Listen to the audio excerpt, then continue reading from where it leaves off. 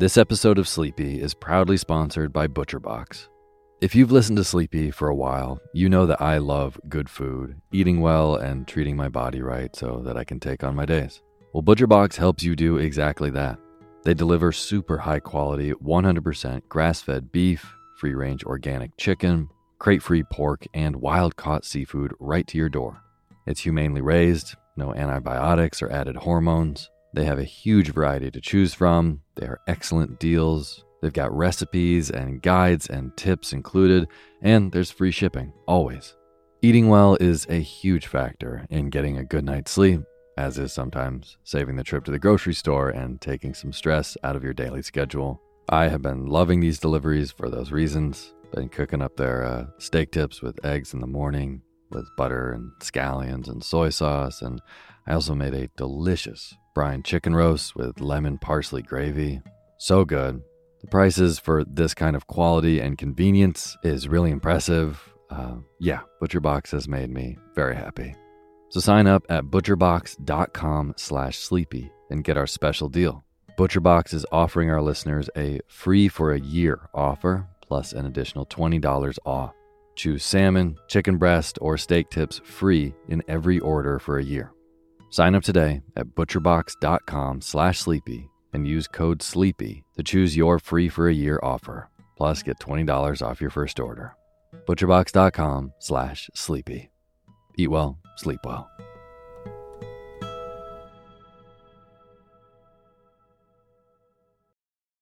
This episode is brought to you by Visit Williamsburg.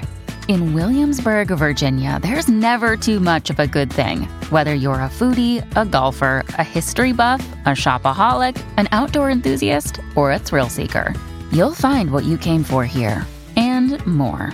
So ask yourself, what is it you want? Discover Williamsburg and plan your trip at visitwilliamsburg.com. When you need mealtime inspiration, it's worth shopping Kroger, where you'll find over 30,000 mouth-watering choices that excite your inner foodie. And no matter what tasty choice you make, you'll enjoy our everyday low prices, plus extra ways to save, like digital coupons worth over $600 each week. You can also save up to $1 off per gallon at the pump with fuel points. More savings and more inspiring flavors make shopping Kroger worth it every time. Kroger, fresh for everyone. Fuel restrictions apply. Hey, my name's Otis Gray, and you're listening to Sleepy.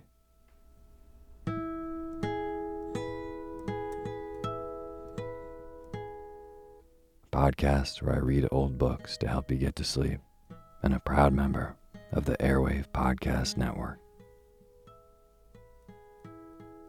I have got a wonderful, snoozy bedtime story for you tonight. But before we get to tonight's reading, I just want to thank all of our patrons on patreon.com. Anna Hallingstad, Jen Laraviere, Jessica, Sarah Stanley, Desmond Thomas, Kira Gretsch, W.M. David Hansen, Kelsey Kotzer, Betsy Walker, Hobie Ott, Fox, Naomi, Zachary Smith, and Lori Brown.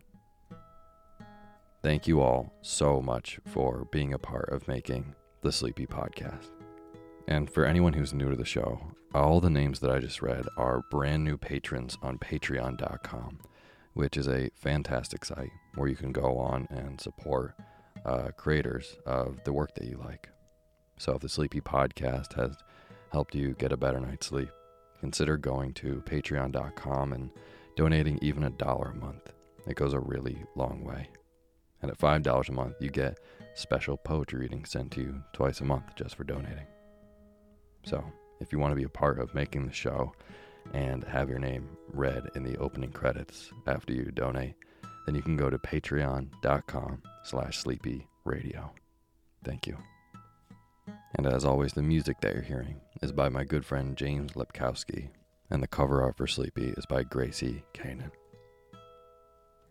So tonight's story is, it feels like a very appropriate one to be reading out in the bayou south of New Orleans, where I am right now.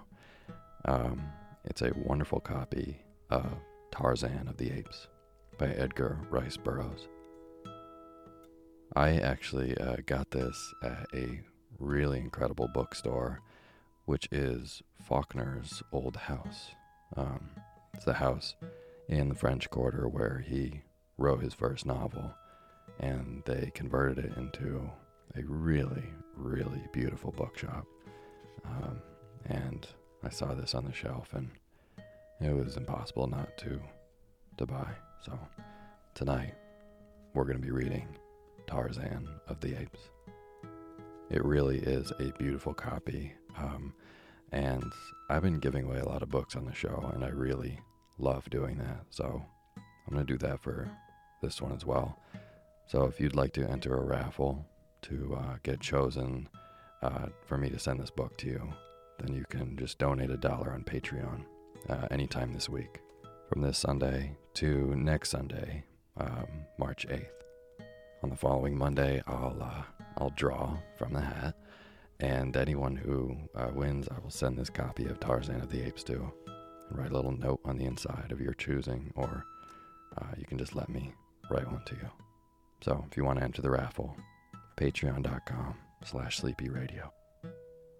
All right, without further ado, Tarzan of the Apes by Edgar Rice Burroughs. And now is the time for you to fluff up your pillow just how you like it. Feel yourself melt into your bed. Get real comfortable. Close your eyes and let me read to you.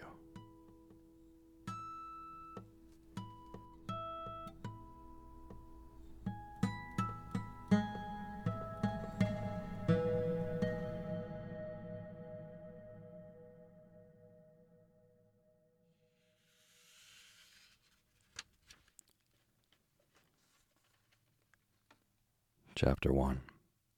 Out to Sea. I had this story from one who had no business to tell to me or to any other. I may credit the seductive influence of an old vintage upon the narrator for the beginning of it, and my own skeptical incredulity during the days that followed for the balance of the strange tale. When my convivial host discovered that he had told me so much, and that I was prone to doubtfulness, his foolish pride assumed the task the old vintage had commended, and so he unearthed written evidence in the form of a musty manuscript and dry official records of the British Colonial Office to support many of the salient features of his remarkable narrative. I do not say the story is true, for I did not witness the happenings which it portrays, but the fact that in the telling of it to you I have taken fictitious names for the principal characters quite sufficiently evidences the sincerity of my own belief that it may be true. The yellow, mildewed pages of the diary of a man long dead, and the records of the Colonial Office dovetail perfectly with the narrative of my convivial host. And so I give you the story as I painstakingly pieced it out from these several various agencies. If you do not find it credible, you will at least be as one with me in acknowledging that it is quite unique, remarkable, and interesting. From the records of the Colonial Office and from the dead man's diary, we learn that a certain young English nobleman, whom we shall call John Clayton, Lord Greystoke, was commissioned to make a peculiarly delicate investigation of conditions in a British West Coast African colony, from whose inhabitants another European power was known to be recruiting soldiers for its native army, which it used solely for the forcible collection of rubber and ivory from the tribes along the Congo and the Arawimi. The natives of the British colony complained that many of their young men were enticed away through the medium of fair and glowing promises, but that few, if any, ever returned to their families. The Englishmen in Africa went even further, saying that these poor men were held in virtual slavery, since when their terms of enlistment expired, their ignorance was imposed upon by their officers, and they were told that they had yet several years to serve. And so the Colonial Office appointed John Clayton to a new post in British West Africa, but his confidential instructions centered on a thorough investigation of the unfair treatment of black British subjects by the officers of a friendly European power. Why he was sent is, however, of little moment to this story, for he never made an investigation, nor in fact did he ever reach his destination. Clayton was the type of Englishman that one likes to best associate with the noblest monuments of historic achievement upon 1,000 victorious battlefields. A strong, virile man, mentally, morally, and physically. In stature, he was above the average height. His eyes were gray, his features regular and strong, his carriage that of a perfect, robust health, influenced by his years of army training. Political ambition had caused him to seek transference from the army to the Colonial Office, and so we find him still young, entrusted with a delicate and important commission in the service of the Queen. When he received this appointment, he was both elated and appalled. The preferment seemed to him in the nature of a well-merited reward for painstaking and intelligent service, and as a stepping stone to posts of greater importance and responsibility. But on the other hand, he had been married to the Honorable Alice Rutherford for scarce 3 months, and it was the thought of taking this fair young girl into the dangers and isolation of tropical Africa that dismayed and appalled him. For her sake, he would have refused the appointment, but she would not have it so. Instead, she insisted that he accept and indeed take her with him. There were mothers and brothers and sisters and aunts and cousins to express various opinions on the subject, but as to what they severally advise, history is silent.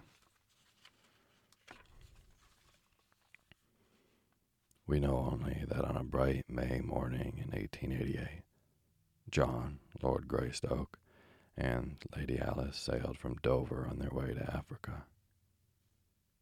A month later they arrived at Freetown, where they were chartered a small sailing vessel, the Fualda, which was to bear them to their final destination. And here John, Lord Greystoke, and Lady Alice, his wife, vanished from the eyes and from the knowledge of men.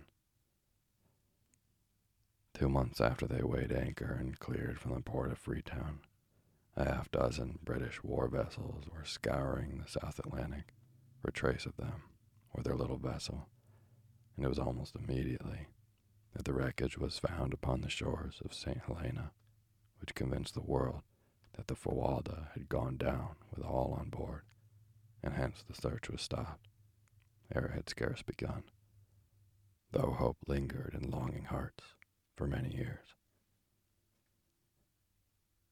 The Fualda, a barkentine of about 100 tons, was a vessel of the type often seen in coastwise trade in the far southern Atlantic, their crews composed of the offscourings of the sea, unhanged murderers, and cutthroats of every race and every nation. The Fualda was no exception to the rule. Her officers were swarthy bullies, hating and hated by their crew. The captain, while a competent seaman, was a brute in his treatment of his men. He knew, or at least he used, but 2 arguments in his dealings with them, a belaying pin and a revolver, nor is it likely that the motley aggregation he signed would have understood aught else. So it was that, from the second day out from Freetown, John Clayton and his young wife witnessed scenes upon the deck of the Fualda, such as they had believed were never enacted outside the covers of printed stories of the sea. It was on the morning of the second day that the first link was forged of what was destined to form a chain of circumstances, ending in a life for one then unborn, such as has probably never been paralleled in the history of man. 2 sailors were washing down the decks of the Fualda. The first mate was on duty, and the captain had stopped to speak with John Clayton and Lady Alice. The men were working backwards towards the little party, who were facing away from the sailors. Closer and closer they came, until one of them was directly behind the captain. In another moment, he would have passed by, and this strange narrative had never been recorded. But just that instant the officer turned to leave Lord and Lady Greystoke, and as he did so, tripped against the sailor and sprawled headlong upon the deck, overturning the water pail so that he was drenched in its dirty contents. For an instant the scene was ludicrous, but only for an instant. With a volley of awful oaths, his face suffused with the scarlet of mortification and rage, the captain regained his feet, and with a terrific blow felled the sailor on the deck. The man was small and rather old, so that the brutality of the act was thus accentuated. The other seaman, however, was neither old nor small, a huge bear of a man, with fierce black mustachios and a great bull neck set between massive shoulders. As he saw his mate go down, he crouched, and with a low snarl sprang upon the captain, crushing him to his knees with a single mighty blow. From scarlet the officer's face went white, for this was mutiny, and mutiny he had met and subdued before in his brutal career. Without waiting to rise, he whipped a revolver from his pocket, firing point blank at the great mountain of muscle towering before him. But quick as he was, John Clayton was almost as quick, so that the bullet, which was intended for the sailor's heart, lodged in the sailor's leg instead. For Lord Greystoke had struck down the captain's arm, as he had seen the weapon flash in the sun.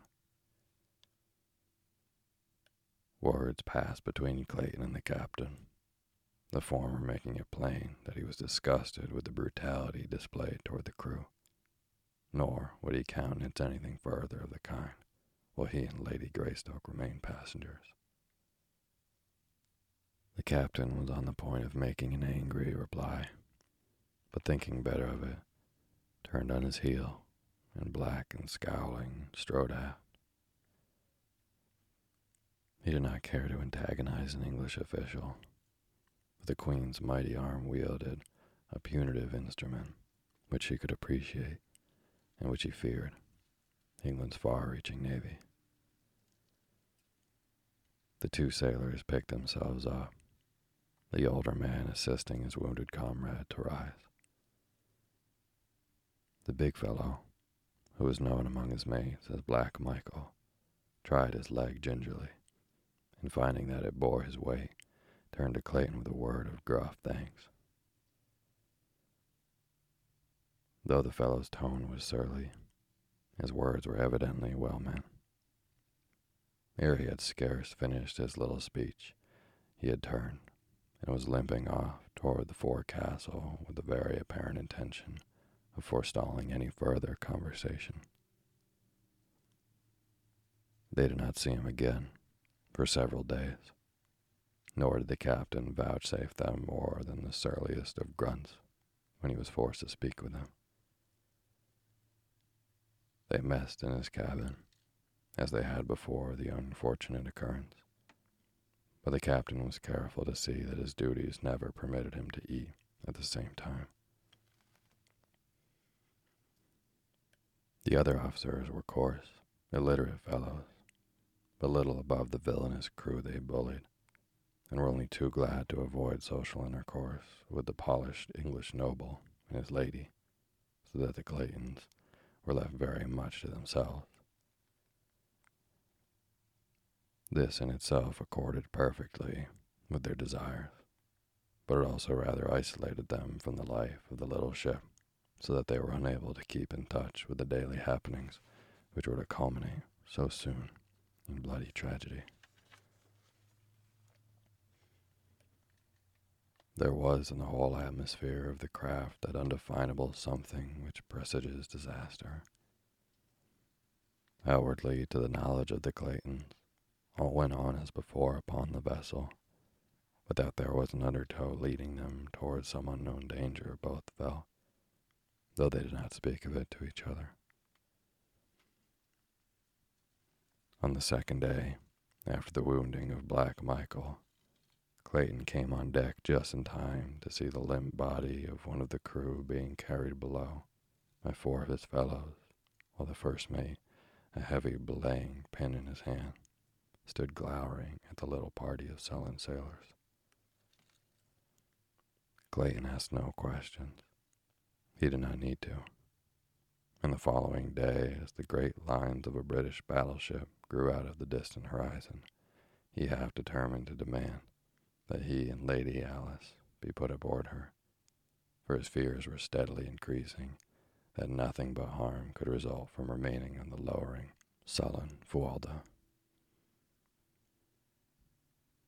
Toward noon, they were within speaking distance of the British vessel, but when Clayton had about decided to ask the captain to put them aboard her, the obvious ridiculousness of such a request became suddenly apparent. What reason could he give the officer commanding Her Majesty's ship for desiring to go back in the direction from which she had just come? Faith, what if he told them that 2 insubordinate seamen had been roughly handled by their officers? They would but laugh in their sleeves and attribute his reasons for wishing to leave the ship to but one thing: cowardice. John Clayton, Lord Greystoke, did not ask to be transferred to the British man-of-war, and late in the afternoon he saw her upper works fade below the far horizon, but not before he learned that which confirmed his greatest fears, and caused him to curse the false pride which had restrained him from seeking safety for his young wife a few short hours before, when safety was within reach, a safety which was now gone forever. It was mid-afternoon that brought the little old sailor, who had been felled by the captain a few days before, to where Clayton and his wife stood by the ship's side, watching the ever-diminishing outlines of the great battleship. The old fellow was polishing brasses, and as he came edging along until close to Clayton, he said in an undertone, "L's to pay, sir, on this here craft, and mark my word for it, sir, L's to pay." "What do you mean, my good fellow?" asked Clayton. "Why, hasn't you seen what's going on? Hasn't you heard the devil's spawn of a captain and his mates knocking and blooming lights out of their wharf for the crew? 2 busted heads yesterday, and 3 today. Black Michael's as good as new again, and he's not the bully to stand for it, not he, and mark my word for it, sir." "You mean, my man, that the crew contemplates mutiny?" asked Clayton. "Mutiny," exclaimed the old fellow. "Mutiny. They means murder, sir, and mark my word for it, sir." "When?" "It's coming, sir. It's coming. But I'm not a-saying when, and I have said too damn much now. But ye was a good sort the other day, and I thought it no more'n right to warn ye. But keep a still tongue in your head, and when you hear shooting, get below and stay there. That's all. Only keep a still tongue in your head, or they'll put a pill between your ribs, and mark my word for it, sir." And the old fellow went on with his polishing, which carried him away from where the Claytons were standing. deuced cheerful outlook, Alice," said Clayton. "You should warn the captain at once, John. Possibly the trouble may be yet averted," she said. "I suppose I should. But yet from purely selfish motives, I am almost prompted to keep a still tongue in my head. Whatever they do now, they will spare us in recognition of my stand for this fellow Black Michael. But should they find that I had betrayed them, there would be no mercy shown to us, Alice. You have but one duty, John, and that lies in the interest of vested authority. If you do not warn the captain, you are as much a party to whatever follows as though you had helped to plot and carried out with your own head and hands." "You do not understand, dear," replied Clayton. "It is of you I am thinking. There lies my first duty. The captain has brought this condition upon himself. So why, then, should I risk subjecting my wife to unthinkable horrors and probably futile attempt to save him from his own brutal folly? You have no conception, dear, of what would follow were this pack of cutthroats to gain control of the Fuwalda. Duty is duty, my husband, and no amount of sophistries may change it. I would be a poor wife for an English lord were I to be responsible for his shirking a plain duty. I realize the danger which must follow, but I can face it with you. Face it much more bravely than I could face the dishonor of always knowing that you might have averted a tragedy had you not neglected your duty. Have it as you will, then, Alice, he answered, smiling. Maybe we are borrowing trouble. While I do not like the looks of things on board this ship, they may not be so bad after all, for it is possible that the ancient mariner was but voicing the desires of his wicked old heart, rather than speaking of real facts. Mutiny on the high sea may have been common 100 years ago, but in this good year of 1888, it is the least likely of happenings. But there goes the captain to his cabin now. If I am going to warn him, I might as well get the beastly job over, for I have little stomach to talk with the brute at all. So saying, he strolled carelessly in the direction of the companionway through which the captain had passed, and a moment later was knocking at his door. "Come in," growled the deep tones of that surly officer. And when Clayton had entered and closed the door behind him, "Well?" "I have come to report the gist of a conversation I heard today, because I feel that, while there may be nothing to it, it is as well that you be forearmed. In short, the men contemplate mutiny and murder." "It's a lie," roared the captain. "And if you have been interfering again with the discipline of this ship, or meddling in affairs that don't concern you, you can take the consequences and be damned. I don't care whether you are an English lord or not. I'm captain of this here ship, and from now on you keep your meddling nose out of my business." As he reached this peroration, the captain had woke himself up to such a frenzy of rage that he was fairly purple of the face, and shrieked the last words at the top of his voice, emphasizing his remarks by a loud thumping of the table with one huge fist, shaking the other in Clayton's face. Greystoke never turned a hair, but stood eyeing the excited man with level gaze. "Captain Billings," he drawled finally, "if you will pardon my candor, I might remark that you are something of an ass, don't you know?" Whereupon he turned and left the cabin with the same indifferent ease that was habitual with him, and which was more surely calculated to raise the ire of a man of Billings' class than a torrent of invective. So, whereas the captain might easily have been brought to regret his hasty speech, had Clayton attempted to conciliate him, his temper was now irrevocably set in the mold in which Clayton had left it, and the last chance of their working together for their common good and preservation of life was gone. "Well, Alice," said Clayton, as he rejoined his wife, "if I had saved my breath, I should likewise have saved myself a bit of a calling. The fellow proved most ungrateful, fairly jumped at me like a mad dog.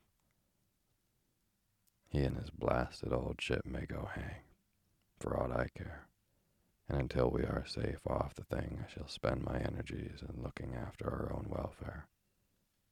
And I rather fancy the first step, to that end, should be to go to our cabin and look over my revolvers. I am sorry now that we packed the larger guns and the ammunition with the stuff below."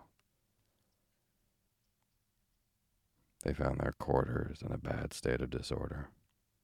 Clothing from their open boxes and bags strewed the little apartment, and even their beds had been torn to pieces.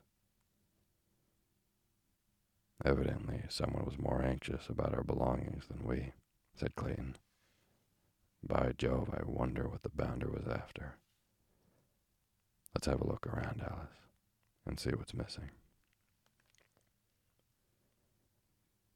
A thorough search revealed the fact that nothing had been taken but Clayton's 2 revolvers and the small supply of ammunition he had saved out for them.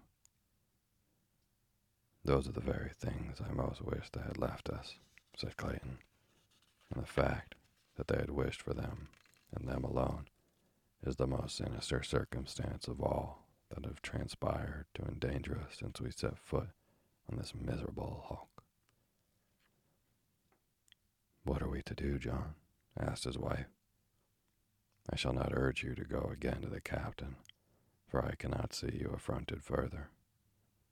Possibly our best chance for salvation lies in maintaining a neutral position. If the officers were able to prevent a mutiny, we have nothing to fear. While, if the mutineers are victorious, our one slim hope lies in not having attempted to thwart or antagonize them." "Right you are, Alice. We'll keep in the middle of the road." As they fell to in an effort to straighten up their cabin, Clayton and his wife simultaneously noticed the corner of a piece of paper protruding from beneath the door of their quarters. As Clayton stooped to reach for it, he was amazed to see it move further into the room, and then he realized that it was being pushed inward by someone from without. Quickly and silently he stepped to the door, but as he reached for the knob to throw it open, his wife's hand fell upon his wrist. "No, John," she whispered. "They do not wish to be seen, and so we cannot afford to see them. Do not forget that we are keeping the middle of the road." Clayton smiled and dropped his hand to his side. Thus they stood watching the little bit of white paper until it finally remained at rest upon the floor just inside the door. Then Clayton stooped and picked it up. It was a bit of grimy white paper roughly folded into a ragged square. Opening it, they found a crude message printed in uncouth letters, with many evidences of an unaccustomed task. Translated, it was a warning to the Claytons to refrain from reporting the loss of the revolvers, or from repeating what the old sailor had told them, to refrain upon pain of death. "I rather imagine we'll be good," said Clayton with a rueful smile. "About all we can do is to sit tight and wait for whatever may come."